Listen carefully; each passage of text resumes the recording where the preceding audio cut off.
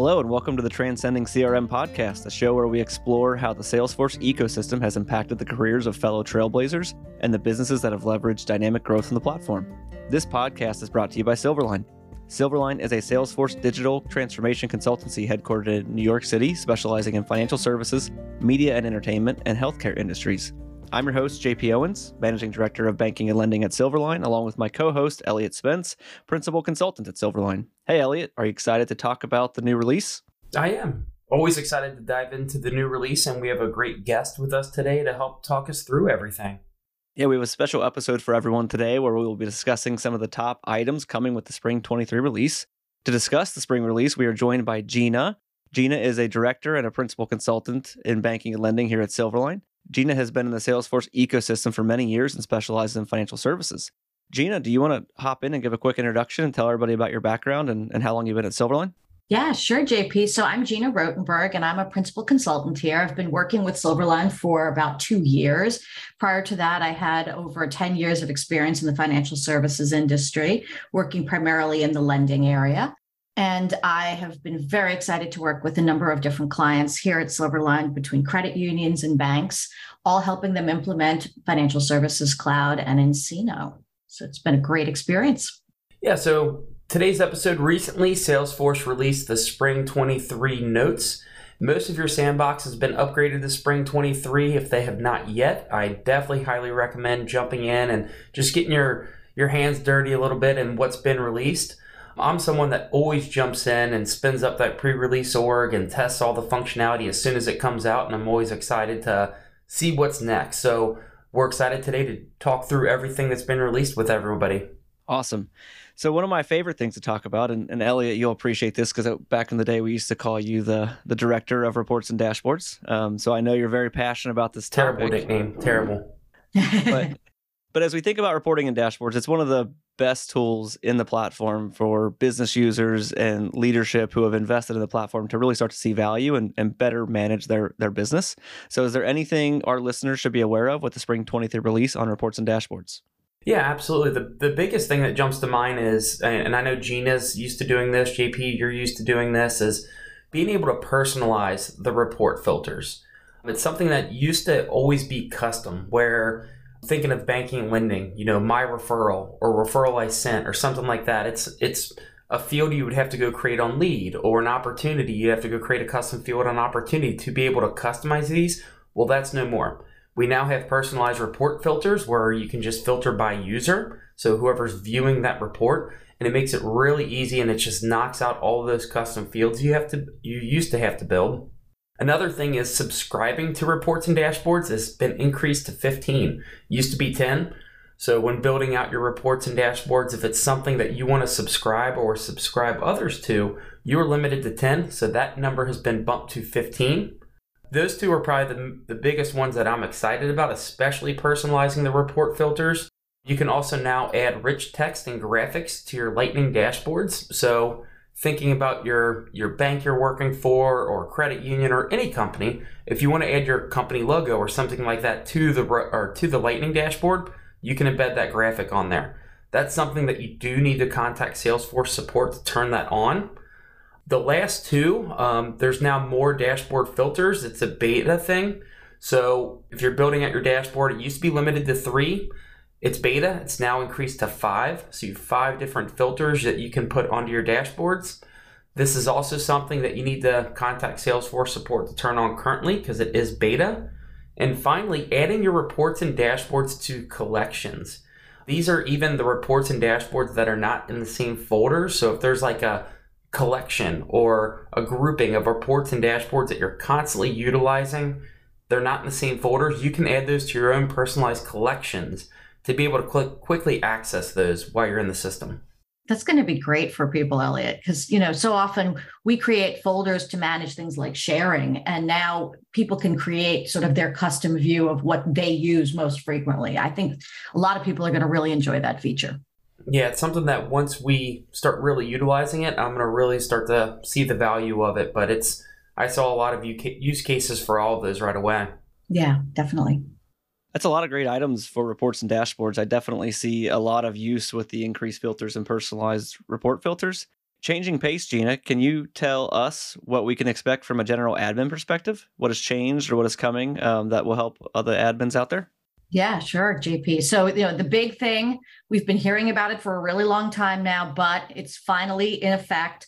Multi-factor authentication, auto enablement. The requirement went into effect on February 1st.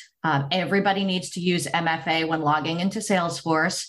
And starting in spring of 23 and throughout 23, Salesforce will be auto-enabling MFA for direct logins. So this has been something that admins have been preparing for.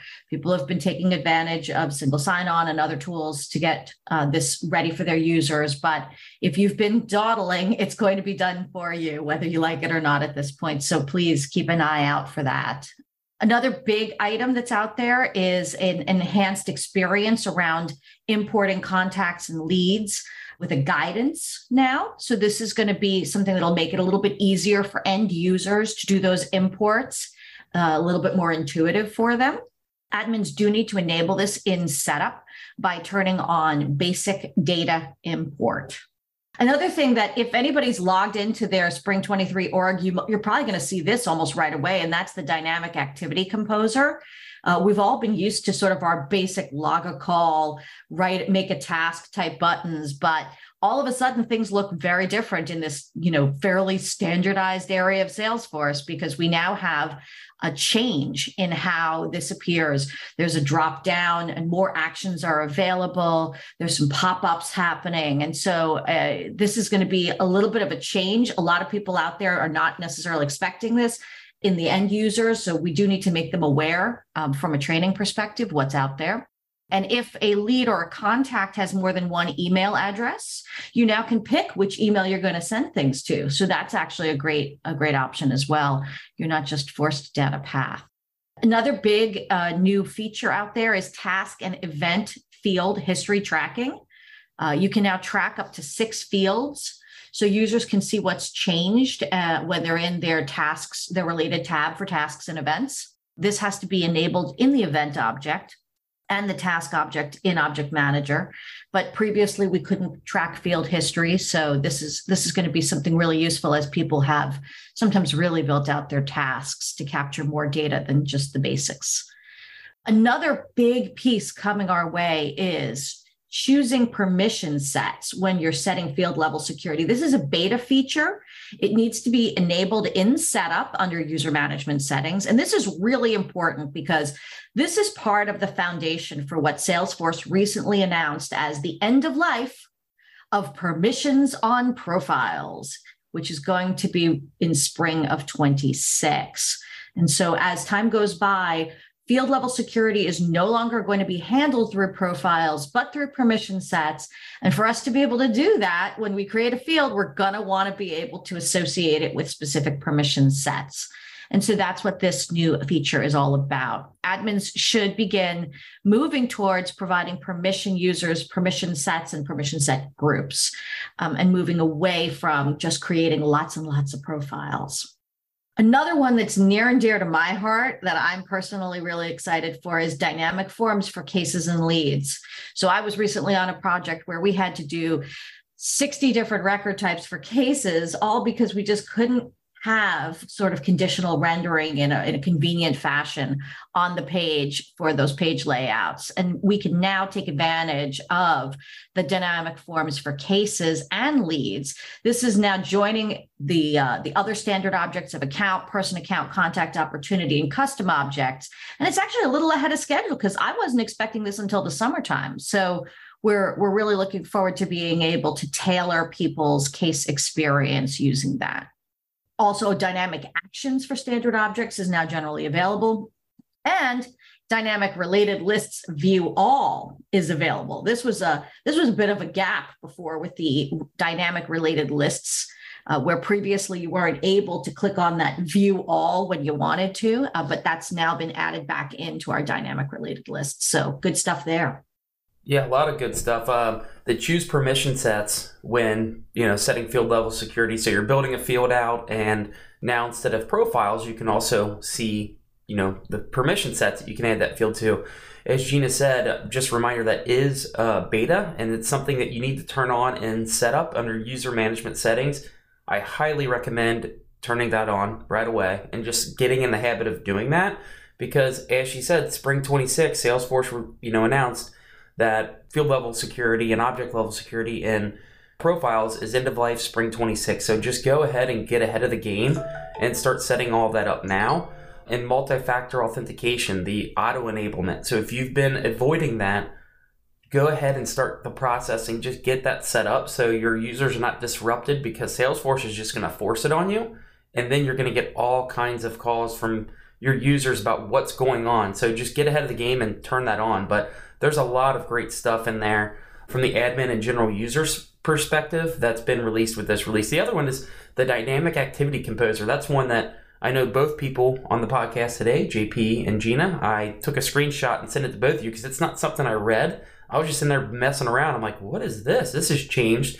Just make sure your users are aware of that change, because if not, it's not a big hindrance. It's just something that they're not going to be expecting, and they're going to put in those service tickets like, what changed? How do I log a call? Well, it's still there. You can still do it. It's just a different layout. So get ahead of the game and make sure they're aware that that's coming. For sure. And Elliot, let's talk about Financial Services Cloud. I mean, we always talk about banking or financial services as a whole, and that is one of the most mature industry clouds. And we obviously have most of our clients working within Financial Services Cloud. So we had seen quite a bit of new features over the last several releases. Is Spring 23 the same? And what can we look for in the Spring 23 release specifically related to Financial Services Cloud? Yeah, definitely. There's, with every release, there's, definitely going to be some enhancements and things changing. And that's, nothing different about Financial Services Cloud. The first one, and we've been seeing a lot of changes with this within the recent releases, is the Actionable Relationship Center. A lot of you using FSC may refer to that as the ARC. So you can now customize the ARC graph to show fields from multiple objects. So it used to be very limited on the ARC graph of what you could show, but now you can show fields from multiple objects. So if you have things like, a person in a relationship and they have opportunities or referrals, you can show information from those multiple objects about that person or about that business on the ARC graph.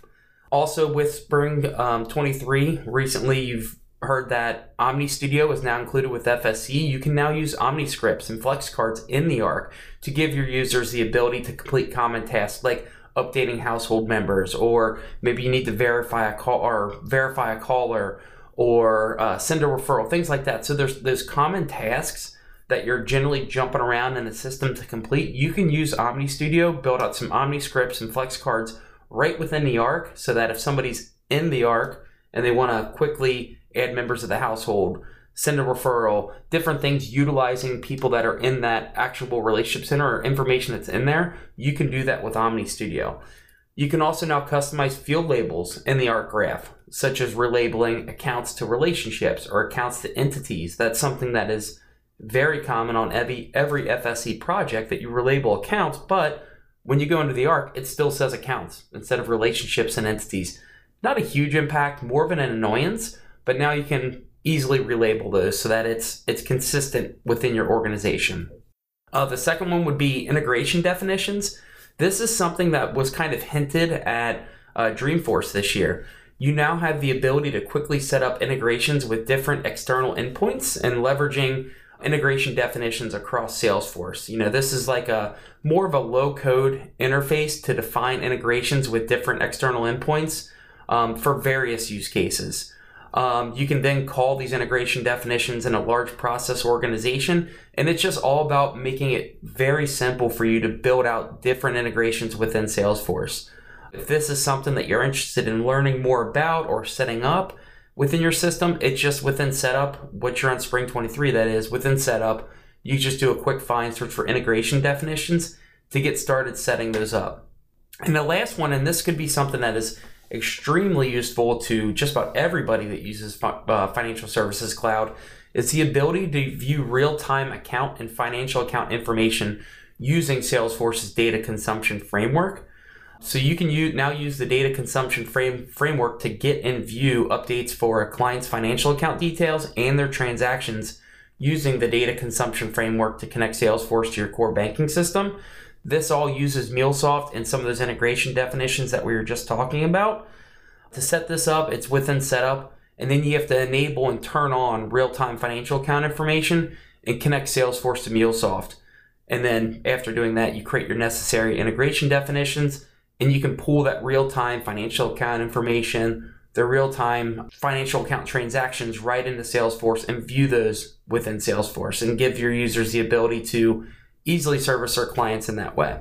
So balance updates during the day, Elliot. No more waiting for the nightly batch type of thing. That's correct. All real-time, all using MuleSoft and integration definitions. Nice. There are some useful enhancements for FFC. I am really a big fan of some of the real-time account updates, and I also think the Omni Studio, I know it's a couple releases now since it's been out there, almost going back a year plus since it's been available for most FFC users, is still something I don't think many have dove into and really understand what they can do with it and how they can start to leverage it in their day-to-day activities. So looking forward to hearing more about that. Elliot or Gina, it seems like each release that more and more functionality is being added to Flow. And speaking of Omni Studio versus Flow, that could be a whole other episode. No kidding. Is this the same in spring 23? And what can we expect to see? You know what, Elliot, I'll take that one because I am a Flow fanatic, as everyone knows. So in spring 23, we definitely have some great options out there for Flow. First of all, just a reminder, workflow rules have gone away, and we are now getting ready to see the retirement of old faithful process builders as well. But in this release, Salesforce has thrown us some options to permit us to more readily convert process builders into flows, just like we could workflow rules previously. This is only supporting record-triggered flows at this time, not custom event and custom invocable type processes, or any processes containing scheduled actions or custom metadata types. So your mileage may vary, but it is an option out there for you guys to do the quick convert on some of your more basic process builders, so you can get ahead of the curve on that requirement as well. There's been a removal of the limit of 2,000 elements in a flow. That was a long-standing issue that we had. If you had complex flows, especially ones that were running over a number of records, you might run out. It's one of those old limits that we would have. And so it's really exciting to see that's gone. Also in dynamic forms for Flow, you can set up a lookup field and create a record directly from inside of the flow. This used to be something we had to do through a lot of extra steps, but we now can have put a lookup field on the screen flow, create a new record directly from that lookup field if you can't find the record you're looking for. And so with that regular lookup component, really nice streamlined user experience there. Another big one I have always been a fan of, and there's been some third-party approaches to doing this in the past, but now it's generally available. It's selecting multiple records from a table in a screen flow. So your users can be presented with a grid. They can select which records they want the flow to take action on. And that was released in a previous release, but now it's generally available. New features since it was in beta include the ability to preview the data table and its columns in Screen Builder, and configuration accessibility improvements and composite field support, such as name or address fields. Those were not things we could utilize before. And then next, the ability to select multiple options in dynamic forms for Flow. You can select multiple options from a multi-select pick list, so that's good stuff. You can use multi-select pick lists with a checkbox group or with multi-select choice components. Another thing that's kind of helpful for us admins and makes us all a little more streamlined experience for us is that we can now see element descriptions on the Flow canvas through a little pop-up. And so we're able to now view what the element's description is all about rather than having to click and open the element to read it. So that's going to be helpful and efficient in our building process. And then finally, we have the new ability, it's in beta at this point, to select a record from a predetermined list with a choice lookup component. You can easily find records using the autocomplete functionality using the new choice lookup option. You do need to create a collection choice set or a record choice set resource to store the list of records from Salesforce or Apex defined types. And then you add that lookup component and specify which set you created. So lots of fun stuff in Flow. This is one of those episodes where I feel like we should have had you all sharing your screen and just walking through some of this for the average listener. They're going to be like, there's so much. How do you guys all keep it straight? So much stuff. By getting in and playing around in a pre-release org before it all happens. The Convert Process Builders to Flow, we kind of figured this was happening, this release, but that's one of the things we wanted to call out. Hey, it's only record triggered flows right now that you can convert process builders to flow, not custom event, not custom invocable type processes, or anything containing scheduled actions. You cannot convert those yet. So just record triggered flows, but always a lot of great stuff being released with Flow. I know a lot of listeners are probably still hesitant and nervous about getting into Flow, like, oh, it's all scary and we're used to Process Builder. Flow is getting more and more simple with every release. If there's ever been a time to jump in and start learning it and start utilizing it, it's now. It's yesterday, So just start with record triggered flows. They're extremely easy. Salesforce has done so much to make them extremely user friendly, and I highly encourage everybody to get in and just start using it, because you have to. Once process builders are gone, which is going to be very soon, you have to use Flow. Yeah, I think, the fact that you can convert your process builders now is going to help people get over that learning curve. Because if you've been familiar with your process builder and you press a button and now you see what it looks like in Flow, it's not going to be so scary, because you're going to look at the Flow and say, oh, I recognize what it's doing. It's the same as my process builder, just on a different screen. So I think that's going to help a lot of people to get over that initial hurdle of the intimidation factor. Yeah, this is all great stuff. I knew there would be a lot to go into with Flow, and you would all know everything about it, which clearly you do. Is there anything else you'd want to mention that is coming with Spring 23? So there are two big things that are now generally available. Bulk deleting inactive pick list values is now GA, and as well as bulk managing pick list values. They were beta release, the last Salesforce release. Something that is super helpful. Anybody that's managed pick lists or fields that are pick lists with hundreds of values or something, and you have to go through and manually delete one by one, you can now bulk manage those. So that's awesome. Another thing that isn't really getting a lot of press, but I think it's awesome, is configurable search, or you can configure searchable fields by user profiles for use in Einstein Search. And Gina, I'm sure you remember this on one of the recent projects we were on. When you search using Einstein Search, different people may want to see different values pop up. And so, like, thinking of banking, a commercial lender, when they search, wants to see different things than a retail lender or a mortgage lender. You can now set those up by user profile. So we know profile, the field level security is going away, but profiles are still going to be in heavy use for things like this. So if certain users want to see certain things when they search in Einstein Search, you can now go into setup and configure what fields will pop up or what fields are utilized when they search using Einstein Search. So that's more power to the admins, and you can configure those right within the profiles. That sounds like a lot going on. That's going to be awesome. Yeah. And Elliot, I know you wanted to have one more question, but we're going to have two more. So I'm going to ask this one. But before I do, Gina, if you've listened to the show, we do ask all of our guests to share a fun fact or like an unbelievable story. So I'm going to give you a minute to think about that, but we're not letting you leave until you answer that one. So second to last question, Elliot, what would admins or others do when releases are upcoming? How do you stay on top of what is coming and prepare for it? So I'm a huge nerd with it. So as soon as the release notes come out, I mean, they're hundreds of pages long. I don't read the whole thing. I dive into immediately what's coming for admins and general users, what's coming for Financial Services Cloud, what's coming for Flow, and what's potentially coming for Omni Studio. I mean, that's a newer thing for me, but I dive into that as well. And I do read all of those. I also spin up a pre-release org that has the new release in it and start messing around with some of the new features.